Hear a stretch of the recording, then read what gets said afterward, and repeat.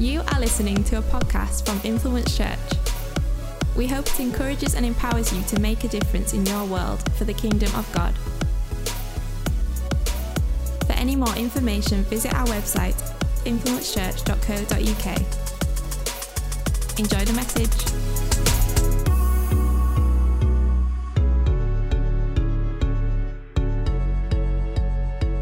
End of the service. How are we doing? We're doing good?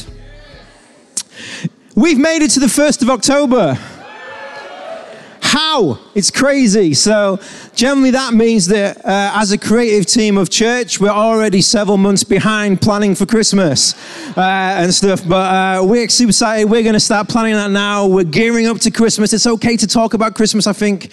Now, usually you have to wait to the last firework of bonfire night, then you can discuss Christmas. But I reckon it's okay. You know, the shops are full of it at the moment and stuff. There's a shop in Richmond where you walk past the seasonal gardening stuff, Halloween, and you're straight into Christmas. It's kind of like, I don't know what I'm doing. I can walk in and I'm schizophrenic. I'm like, what am I doing? Who do I wear? And stuff. I can't even remember what I went in for, sandpaper, and I've come out with a dancing reindeer and everything else. But it's so easy to get distracted, isn't it?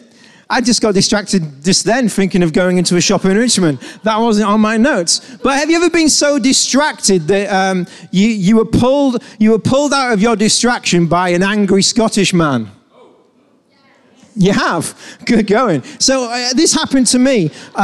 So I was 11 years old, and as year 6 in our primary school, I don't know if they still do it or not, but the year 6s go off for a week, and I think now it's kind of like Marriott Priory and do different things like that. There was a place growing up when I was a kid called Boggle Hole. I have no idea what that is. We didn't get a chance to go to Boggle Hole. I don't think I wanted to anyway, because I heard that's the kind of place where people would never come back from. But we had the chance to go to Edinburgh. So we went to Edinburgh and it was great. We did the city, we did tours, we were youth hostels. And one day as we were walking to the next thing we were doing, I was just talking to my friend.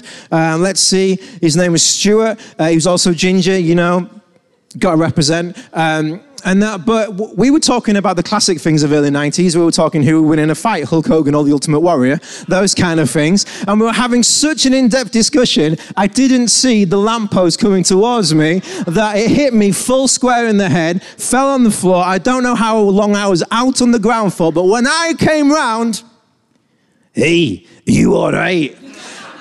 I can't do the accent. I'm sorry. Any Scottish people in the room, really sorry. But there's nothing quite gets you back focused than an angry Scottishman asking if you were okay. And I just, at that moment, I was so distracted about who would win, Hulk Hogan or the Ultimate Warrior. Everyone knows it would be the Hulk Hogan. And so I don't care what anyone else says. We can't even have a conversation about that anymore because they don't wrestle. But I was so distracted that I didn't see the metal thing coming towards me and get knocked out. Now, we're coming towards Christmas and we're coming towards just the end of the year. And my heart is this, and my preacher's aim today is that looking at how do we stay the course? How do we stay focused on God and not, as it says in the Bible, look to the right or to the left? And I want to look at today, how do we do that? You know, because life just constantly tries to throw us curveballs. And it just generally happens. And we have to navigate those storms, but with God in the boat. We have to navigate that and what life is bringing, but with that reminder of there's an eternal promise from God that he's in it all. So how do we navigate the distractions, but ultimately focus on God? And I want to look at that today. I want to look it through using a king from the Old Testament. You know, it's incredible, you know, if you thought the Chosen program that you watch is good, of Jesus and the disciples, imagine what the Old Testament would be like. It's incredible stories. And I want to look at the king, you can find him in 2 Kings and 2 Chronicles, a king who was so focused on God, and at a time when no one else was, he ultimately brought change to his nation. And that is King Josiah. King Josiah is just phenomenal. But before he enters on the scene, let's quickly talk about Israel, his nation. They are in such a sorry state where we find them in 2 Kings. You know, they've forgotten about God. They've forgotten how God brought them out of Egypt into this new promised land, how he was their miracle worker through the wilderness, how he fed them, how there was none of their clothes or their shoes would fail whilst they were out in the 40 years of, or however long it was with the wilderness. They forgot about what he had done. And in trying to find enlightenment and in trying to find different things, what they started to do was they started, if I can do this properly, I know what I want to buy with the vision offering. I like a rotating roundabout. That'd be brilliant. And stuff is that they started putting up, sorry for the handwriting. They started erecting altars and idols and shrines to different gods. In God's temple, they were putting up statues to the gods of Baal or God of Baal, or poles to honor and worship a false god of Asherah. And they've completely forgotten. They were doing detestable things in God's house, thinking that's how they would find enlightenment. This is how they would find who they were. They were in a sorry state. Then Josiah comes onto the scene.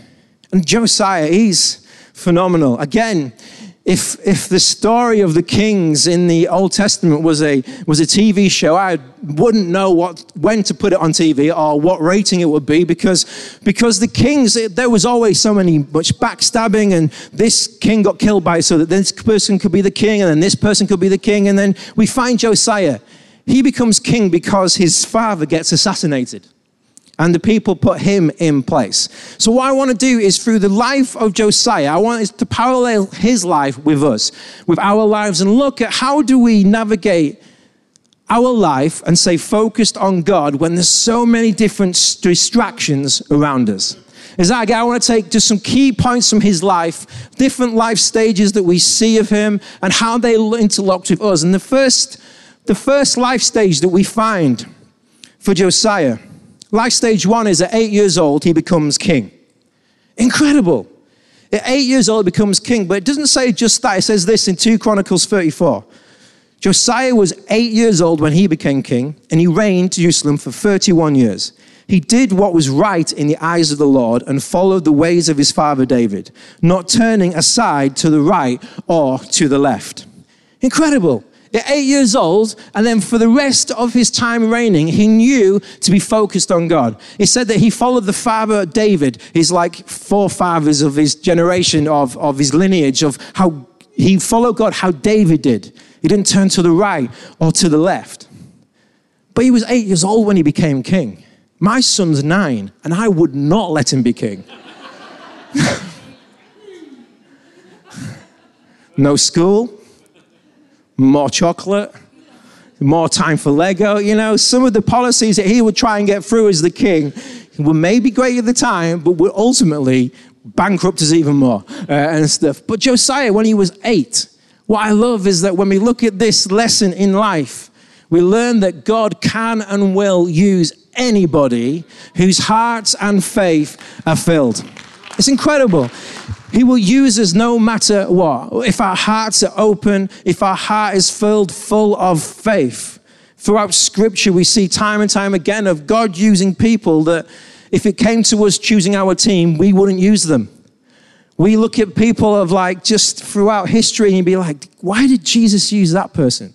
Why did God choose that person? Why did Jesus choose him for a disciple? But more and more you think about it, I believe God chose them to, again, validate the power of God. That they validate the power of God in people's lives. He didn't just use the rich and the popular. He used the poor, he used the broken. He used the faithful. Here's just a very quick list. Abraham, he was old. Elijah was suicidal. Joseph was abused. Job went bankrupt. Moses had a speech problem. Gideon was afraid. Samson was a womanizer. Rahab was a prostitute. The Samaritan woman was divorced. Noah was a drunk. Jeremiah was young. Jacob was a cheater. David was a murderer. Jonah ran from God. Naomi was a widow. Peter denied Christ 3 times. Martha worried about everything. Zacchaeus was small. And money hungry. The disciples fell asleep whilst praying, and Paul, a Pharisee who persecuted Christians before coming one, and Josiah was a kid. He'll use anybody. And I love that. It doesn't matter what has gone before in my life. When I ask God for forgiveness, when he comes into my life, when I have a relationship with him, when my heart is full and I pursue him and ask him, he will use me. And it's the same for us all. He will use us. I love that Jesus doesn't just call those who have got it all together. He doesn't call those who are the most elegant speakers or the best with people. He calls people who are full of faith, who have faith. And maybe not necessarily full of faith, but just enough faith for today. And then another more faith for the next day. Then a little more faith for the next day. And then he equips them whilst he goes with them. He equips them whilst he calls them on his journey. Life lesson 1 with Josiah. You're never too young. You're never too old. God will use us. And then we get to life stage 2. My favorite part of Josiah's life. At age 16, it says that he starts seeking God. So he's doing everything and following God from who knows, even before he was 8 years old. There's a testimony to the Hero Factory. You know, it doesn't matter how old you are, God can still use you, whether how old you are and stuff. At 16, he seeks God, and at 20, wow. At 20 is what I want to call his Josiah moment. Something happens in him. And I don't know if he flips in a good way or not, but he brings about change in a nation. He starts to bring his nation back. Now, I'm going to read what he does next from the Message version. It's incredible what he does. But I'm going to need a volunteer. I've asked Ashton, do you want to come and help me? So Ashton is going to play, you're going to play the part of Josiah. Okay? And just to help you, you're going to need this. So what's going to happen is, as I read this Bible verse, Ashton's going to play Josiah, and he's going to basically, as I direct the words, you're going to take out frustrations. Imagine, I know, sister's face, brother, I don't know, whatever you want. I'm trying to get him in the, you're Josiah. And then when it comes to it, I want you just to batter it, okay? These are shrines. These are going against what God wants. Yeah? You ready for this? So I'm just going to stand over here whilst I read. Just when I start reading, when you hear some of like the bigger words, like wrecked, those kind of things, then go mad. All right? So I don't know if you want to ease yourself into it.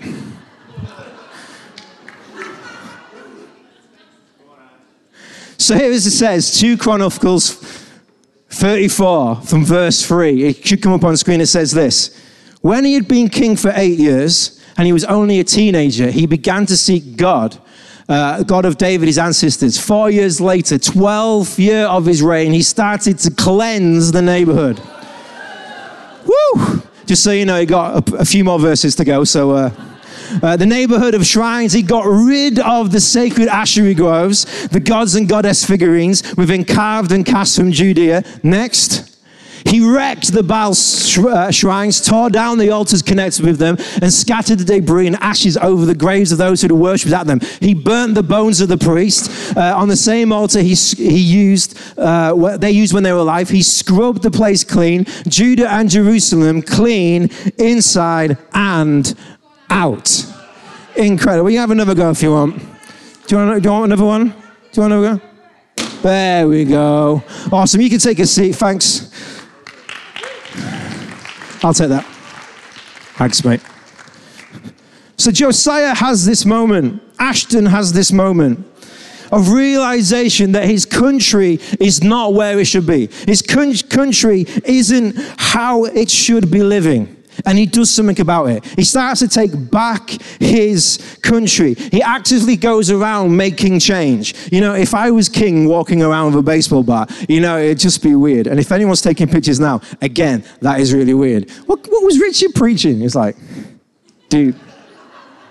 Some people here need to volunteer. But he went around his country bringing about change. I love those words that he uses: cleanse, wreck, get rid of, burn, scrub the altars. He burnt down the things that was causing his nation not to follow Jesus. Josiah knew what had to happen. He knew it would take a lot more than just kind of turning his head away from it. From just kind of, if I don't see it, then it's not happening.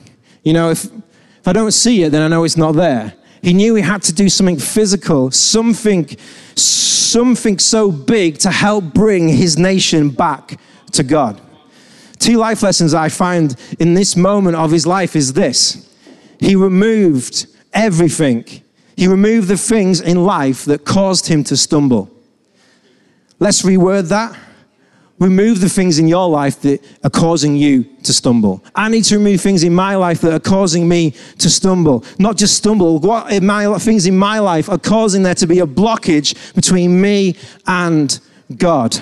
Then I need to do something about it. I need to do something about it. I need to get my spiritual baseball bat, which is usually found in Pete's office. I don't know how he deals his decent discipline in Elevate, but it's working from what I understand, and that. But what is causing you to stumble? In Matthew 5, Jesus' words are quite extreme, but he says this: if your right eye makes you stumble, tear it out and throw it away. For it is better for you to lose one part of your body than your whole body to be thrown into hell. If your right hand makes you stumble, cut it off and throw it from you. Again, a bit extreme. But what he's saying is if something is not dealt with, if something is not sorted out, if something is not fixed, it's going to affect, if left unchecked, it will destroy us all. Where's your stumbling block today? Where's your stumbling? You know, some things in our life, when I was preaching this, you know, I felt like it's going to be good, it's going to have a high points, there's going to be low points, there's going to be awkward points, there's going to be points where you're like, ooh, that hurts a bit, and stuff. But what are causing you to stumble? But you see, some things you can't just ignore. Some things, you know, you can't just even use a bat to get rid of. You need to go a bit more extreme. You need an axe. You need an axe. You need to kill some stuff dead. Some things, you know, it's all right. Excuse me, 1993, I got my Royal Ranger Chop and Cut badge. Okay? That means I can use this. Maybe not with a microphone and one-handed, but it means I can start a fire and carry a penknife and scissors and tie a knot and that. But you need stuff in your life that's potentially you need to kill dead. Kill dead. A relationship, a phone number, thoughts, thinking, need to kill dead. First point in this life was they removed the things that would cause him to stumble. The second thing is this that you read. He didn't just destroy what was visible, he burned what was buried. If you look at the scripture again, he says that he found the graves of the old pagan priests. Again, if this was a TV program, what? And stuff. He finds the graves of the old pagan priests and he burns their bodies. They're dead. They're not doing anything. But he knew he had to bring his country back in focus with God. You know, there's some things hidden that you need to burn. There's some things that you need to destroy. I've made a mess. You need to destroy. Some things in our lives that we can't just allow anymore to go unchecked. But if we want to be focused, this is as Josiah, he did how his father David did and didn't turn to the right or left. It was focused. God, we need to remove some of these stumbling blocks in our lives. At the end of that passage, at the end of that scripture, it says this: with Israel once more intact, he returned to Jerusalem. How long do you think that took him to do? Was it just him? Was it him and his armies? We don't know. Was it full national rollout?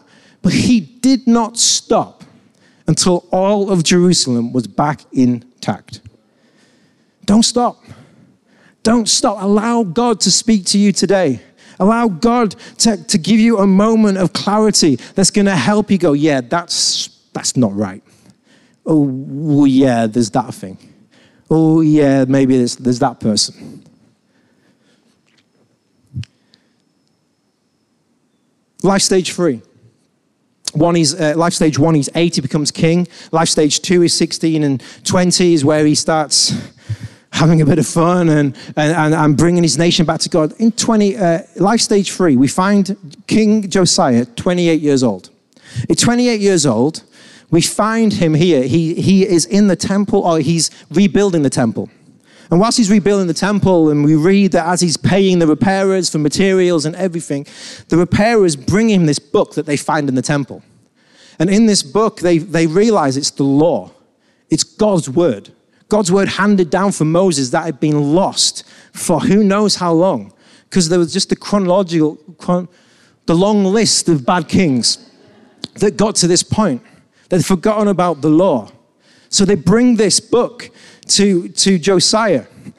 I love it. It says this in verse 19. When he had heard the words of the law, he tore his robes. It wasn't after he read it cover to cover. It wasn't after he had read it and meditated on it and studied it and got a few commentaries and discussed it with people. The lesson I learned from this is one moment in the Bible changed his life forever. One moment in the Word of God changed his nation. One moment in the Word of God caused a revival in his nation. Because we saw the words, he realized what his nation hadn't been doing. He wept, tore his clothes, then he brought about a national change. He brought about a reformation, a reform to his nation. So what about us? Let's allow the words and promises of the Bible to really affect us. You know, we read it, but do we read it? We study it, but do we read it? Do we allow the words that are living and active and sharper than a two-edged sword to really penetrate our life, our soul? In the Bible, we find so many different promises of who God is and what God has done. God gives promises to strengthen us. Ephesians 3, that according to his riches of his glory, he may grant you to be strengthened with power through his Spirit in your inner being. He promises to take care of us. Philippians 4, verse 19. He promises to answer our prayers. Matthew 7, verse 7, ask and it will be given to you. Seek and you will find. Knock and the door will be open. God promises to be with you. God promises to be with you. Joshua 1, I will not fail you or abandon you. This is my command. Be strong and courageous. Do not be afraid or discouraged, for the Lord your God is with you wherever you go. And finally, just as the band want to come up, God promises to protect you. In the Bible, it says, allow these verses just to penetrate your heart. He promises to protect you. This I declare about the Lord. He alone is my refuge, my place of safety. He is my God, and I trust him. Josiah had a moment, and that moment changed everything for him. In a moment, he brought about change for his nation. In a moment with the Bible, he brought about revival again. In a moment, whether it was just in prayer or whatever it was, in that moment, he knew that he needed to bring about get rid of the stumbling blocks that was going to cause him and God and his nation from fully being in line with God again. In a moment. So my question is simply this. Do you have a moment? Do you have a moment? My prayer today is that we'd have a moment of clarity where we recognize the demands that need to be done and then have the guts and the faith to do something about it. For us to go out today and be like, I am all in for God. I am going to fix my face on him. I'm going to look up. I'm going to fix my eyes on Jesus' face like flint, and I'm not going to turn to the right, I'm not going to turn to the left. In this clarity of moment, I'm going to allow God to speak. Our win is that we would all have a Josiah moment in our lives this week and do what we must to clean house, do what we must to clean our lives. A Josiah moment is where your fear of the Lord outweighs your fear of what other people would think. Your Josiah moment is where Your love for Jesus outweighs your love for the world.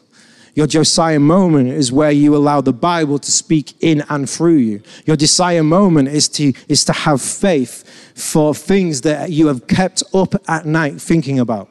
That Josiah moment is to remove the stumbling block, whether physically, mentally, spiritually, whatever you need to have that moment and realignment with Jesus today. And have the guts to do something about it. Lessons we learn also from this moment of his life. The final one is that repentance led to reformation. His repentance led to this nation having revival. It was repentance that led to an entire nation changing. God consistently responds to those who repent and humble hearts, who repent and have humble hearts. So do you have a moment today? Do you have a moment for God? Some of you are like, yeah, I'm in church, aren't I? This is a moment. This is a big moment. It's a big moment in my week. But do you have a moment properly just to kind of stop? Clear your head of, what am I going to have for lunch? Did I turn my hair straighteners off? I never have that issue, thankfully. Not anymore. You only ever learn once, don't you? And stuff. But do you have a moment? Do you have a moment to just go, God? I had a moment this morning at 10 to 6 on the sofa. I read my Bible. I knew I was preaching. All I could do at that moment was just stop. And I found myself, just my eyes closed, hands out. I really felt this peace come into my living room. Because I was like, God, I need you today. I knew what was happening. I knew what I was doing. I knew I was preaching. I knew what was happening. I was like, God, I need this moment right now of just clarity for you to come and move. So across this place, just for a couple of moments, you want to close your eyes. We want to give God a moment. We want to allow a moment for God to move.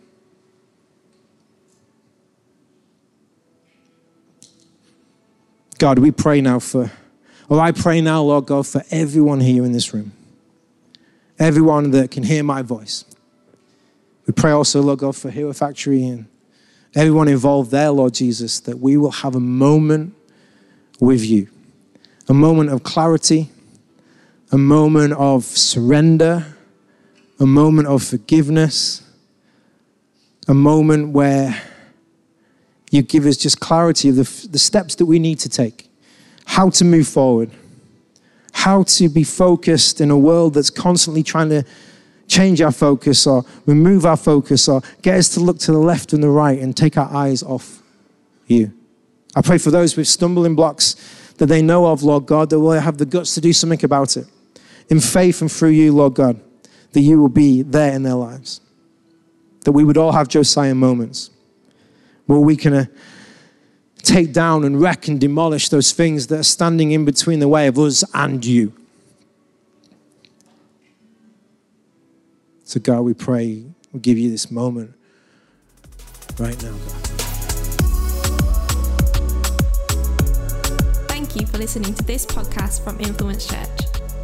For any more information, visit our website, influencechurch.co.uk. Influence Church, empowering you to make a difference in your world for the kingdom of God.